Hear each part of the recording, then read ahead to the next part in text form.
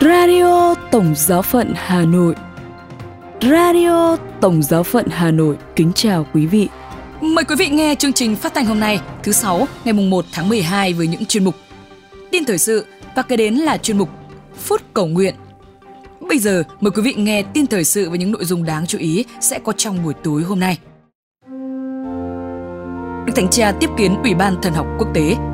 Đức Thánh Cha gửi thư cho gia đình dòng Francisco nhân kỷ niệm 800 năm luật dòng được phê chuẩn. Phái đoàn tòa thánh đến Constantinople dự đại lễ Thánh Andre Tông Đồ và vai trò của giám mục trong một giáo hội hiệp hành. Sau đây là phần tin chi tiết. Đức Thánh Cha tiếp kiến Ủy ban Thần học Quốc tế. Sáng ngày 30 tháng 11 vừa qua, lần đầu tiên Đức Thánh Cha Francisco tiếp kiến Ủy ban Thần học Quốc tế kể từ khi Ủy ban này có vị chủ tịch mới là Đức Hồng y Victor Fernandez, người Argentina. Ủy ban bao gồm khoảng 30 nhà thần học nam nữ đến từ nhiều nước khác nhau. Trong diễn văn, Đức Thánh Cha mời gọi Ủy ban góp phần cộng tác vào việc thực thi một giáo hội đồng hành, vốn là một tiền đề thiết yếu để có một đà tiến truyền giáo mới với sự can dự của toàn thể dân Chúa, một đà tiến truyền giáo biết thông truyền vẻ đẹp của đức tin.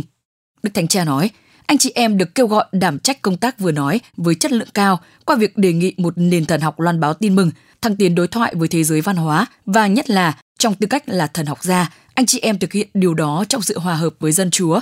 Từ bên dưới, nghĩa là với cái nhìn ưu tiên dành cho người nghèo và những người đơn sơ và đồng thời trong thái độ quỳ gối vì thần học nảy sinh từ sự quỳ gối trong sự tôn thờ Thiên Chúa. Đức Thánh Cha đặc biệt nhắc đến tiến trình chuẩn bị kỷ niệm 1.700 năm Công đồng chung Nicea năm 325 sẽ mừng vào năm 2025 tới đây.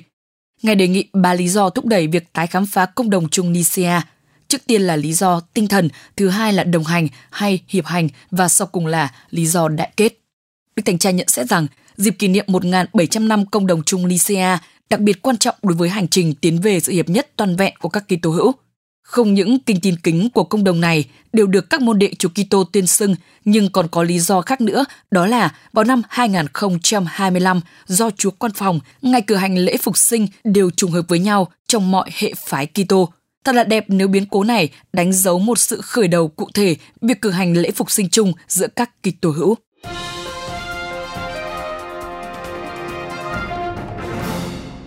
Đức Thánh Cha gửi thư cho gia đình dòng Francisco nhân kỷ niệm 800 năm luật dòng được phê chuẩn. Trong thư gửi toàn gia đình Francisco nhân kỷ niệm 800 năm luật dòng được phê chuẩn, Đức Thánh Cha Francisco mời gọi họ hãy đi ra ngoài gặp gỡ thế giới, nơi mà nhiều anh chị em đang chờ được an ủi, yêu thương và săn sóc. Đồng thời, Ngài đưa ra 3 điều nhắn nhủ là vâng phục tin mừng, vâng phục giáo hội và ra đi các nơi trên thế giới.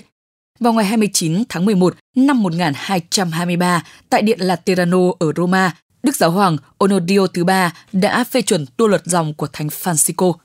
Đại gia đình Francisco hiện nay gồm có dòng nhất, dòng nhì và dòng ba.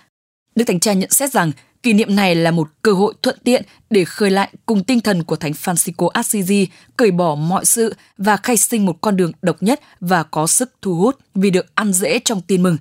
Ngài cũng cầu mong thời gian kỷ niệm này có thể là một thời kỳ tái sinh nội tâm, canh tân sứ mạng truyền giáo của giáo hội. Ngài nhắc nhở gia đình dòng Francisco hãy tuân giữ tin mừng vốn ở trung tâm đời sống Thánh Tổ phụ và nhấn mạnh rằng Chúa Kitô là điểm hội tụ trong linh đạo của anh chị em.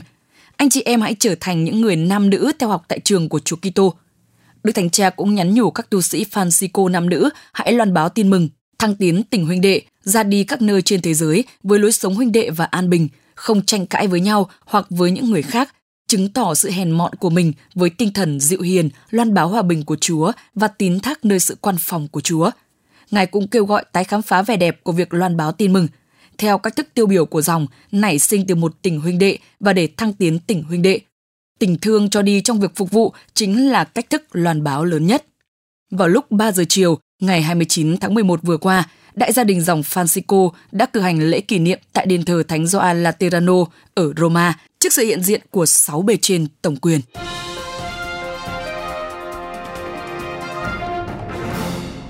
Phái đoàn tòa thánh đến Constantinople dự đại lễ Thánh Andre Tông Đồ. Chiều ngày 28 tháng 11 vừa qua, phái đoàn tòa thánh đã đến Istanbul, Thổ Nhĩ Kỳ để tham dự lễ kính Thánh Andre Tông Đồ được mừng kính vào ngày 30 tháng 11, quan thầy giáo hội chính thống Constantinople. Phái đoàn do Đức Hồng y Kirchhoff, Bộ trưởng Bộ Hiệp nhất các tín hữu Kitô làm trưởng đoàn, cùng với Đức cha Brian Farrell, Tổng thư ký của Bộ và Phó Tổng thư ký Đức ông Andrea Palmieri. Trong chuyến viếng thăm, đoàn đã mang theo sứ điệp của Đức Thánh Cha gửi Đức Thượng Phụ. Trong sứ điệp, Đức Thánh Cha nồng nhiệt chúc mừng Đức Thượng Phụ Bartolomeo nhân đại lễ Thánh Andre, quan thầy của giáo hội. Đồng thời, Ngài chào thăm toàn thể các giám mục thành viên Thánh Hội đồng, hàng giáo sĩ, các đan sĩ nam nữ và toàn thể các tín hữu hiện diện tại buổi lễ. Đức Thánh Cha nhắc lại cuộc gặp gỡ lịch sử giữa Đức Giáo hoàng Phaolô thứ Sáu và Đức Thượng Phụ Chính thống Athenagoras ở Jerusalem năm 1964. Cuộc gặp gỡ ấy là một bước tiến tới sự phá đổ những hàng rào hiểu lầm và đối nghịch kéo dài gần 1.000 năm trước đó. Đức Thánh Cha nhận xét rằng, tấm gương của hai vị tiền nhiệm ấy chứng tỏ cho chúng ta thấy rằng mọi con đường chân chính tiến đến sự tái lập trọn vẹn tình hiệp thông giữa các môn đệ Chúa Kitô, mang đặc tính những tiếp xúc và thời gian cùng trải qua với nhau. Hơn nữa, qua đối thoại thân thiện, cầu nguyện chung và hoạt động phục vụ nhân loại, nhất là những người nghèo khổ, bị thương tổn vì bạo lực, bóc lột, các thành phần của các giáo hội khác nhau, khám phá ngày càng sâu rộng niềm tín thác chung của họ nơi tình yêu thương quan phòng của Thiên Chúa Cha, niềm hy vọng nơi nước Chúa đang tới và ước muốn chung thực thi bác ái do Chúa Thánh Thần soi sáng. Đức Thánh Cha cũng mời gọi các tín hữu Công giáo và chính thống tiếp tục cầu nguyện cho sự chấm dứt xung đột, tàn phá, chết chóc và cho các chính phủ và các vị lãnh đạo tôn giáo luôn tìm kiếm con đường đối thoại và hòa giải. Trong tình hiệp thông huynh đệ, vào lễ kính thánh Phêrô và Phaolô tông đồ ngày 29 tháng 6 hàng năm, Giáo hội Chính thống Constantinople cũng gửi phái đoàn đến Roma dự đại lễ.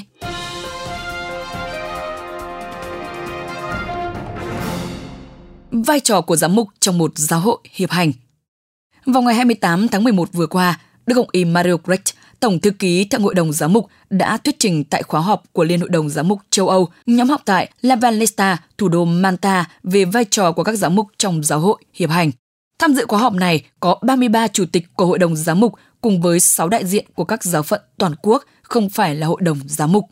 Đức ông khẳng định rằng Thượng hội đồng giám mục vẫn tiếp tục là Thượng hội đồng giám mục vì các giám mục vẫn còn có một trách nhiệm chủ yếu trong hành trình Thượng hội đồng.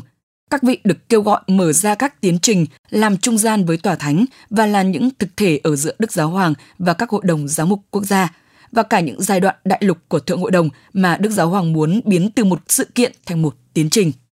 Trong bài thuyết trình, Đức ông Grech tìm cách trả lời cho những quan tâm do nhiều giám mục nêu lên về vai trò của các vị trong một giáo hội ngày nay được kêu gọi ở trong tiến trình lắng nghe. Từ bản tường trình đúc kết Thượng hội đồng vào tháng 10 vừa qua, Đức ông Grech cũng cho biết thêm, một giáo hội đồng hành hay hiệp hành không đối nghịch với một giáo hội phẩm trật, không đặt lại vấn đề thừa tác vụ thánh chức và càng không phải là một cơ cấu phẩm trật của giáo hội. Đúng hơn, đó là sự cần thiết của một thực thể khác trong việc thực thi sứ vụ giám mục. Vai trò không thể bỏ qua của các giám mục trong giai đoạn thứ nhất, sự tham dự của dân Chúa vì họ có quyền được giáo hội tham khảo ý kiến.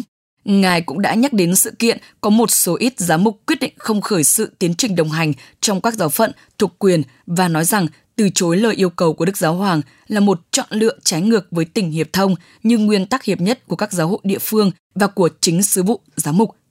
Và Đức ông Grech kết luận rằng đi vào năng động đồng hành này của sứ vụ giám mục theo tinh thần đồng hành là mang lại một khuôn mặt cho giáo mục hiệp hành. Toàn thể giáo hội và mỗi giáo phận đều có lợi ích. Mỗi giáo hội và đoàn giám mục cũng được như vậy. Thừa tác vụ giám mục và sứ vụ Phêrô trong tiến trình đồng hành sau cùng có thể tìm được một hình thức thi hành quyền tối thượng, cởi mở đối với một tình trạng mới mà không từ bỏ nòng cốt sứ mạng của mình. Chuyên mục Phút Cầu Nguyện.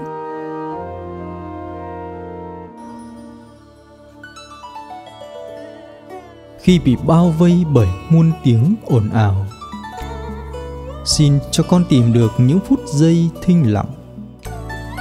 Khi bị rã rời vì trăm công ngàn việc, xin cho con quý chuộng những lúc được an nghỉ trước nhan Chúa. Khi bị xáo động bởi những bận tâm và âu lo, xin cho con biết thanh thản ngồi dưới chân Chúa để nghe lời người. Khi bị kéo ghì bởi đam mê dục vọng, xin cho con thoát được lên cao nhờ mang đôi cánh thần kỳ của sự cầu nguyện. Lạy Chúa, ước gì tinh thần cầu nguyện thấm nhuần vào cả đời con. Nhờ cầu nguyện, xin cho con gặp được con người thật của con và khuôn mặt thật của Chúa. Radio Tổng Giáo phận Hà Nội xin chào và hẹn gặp lại.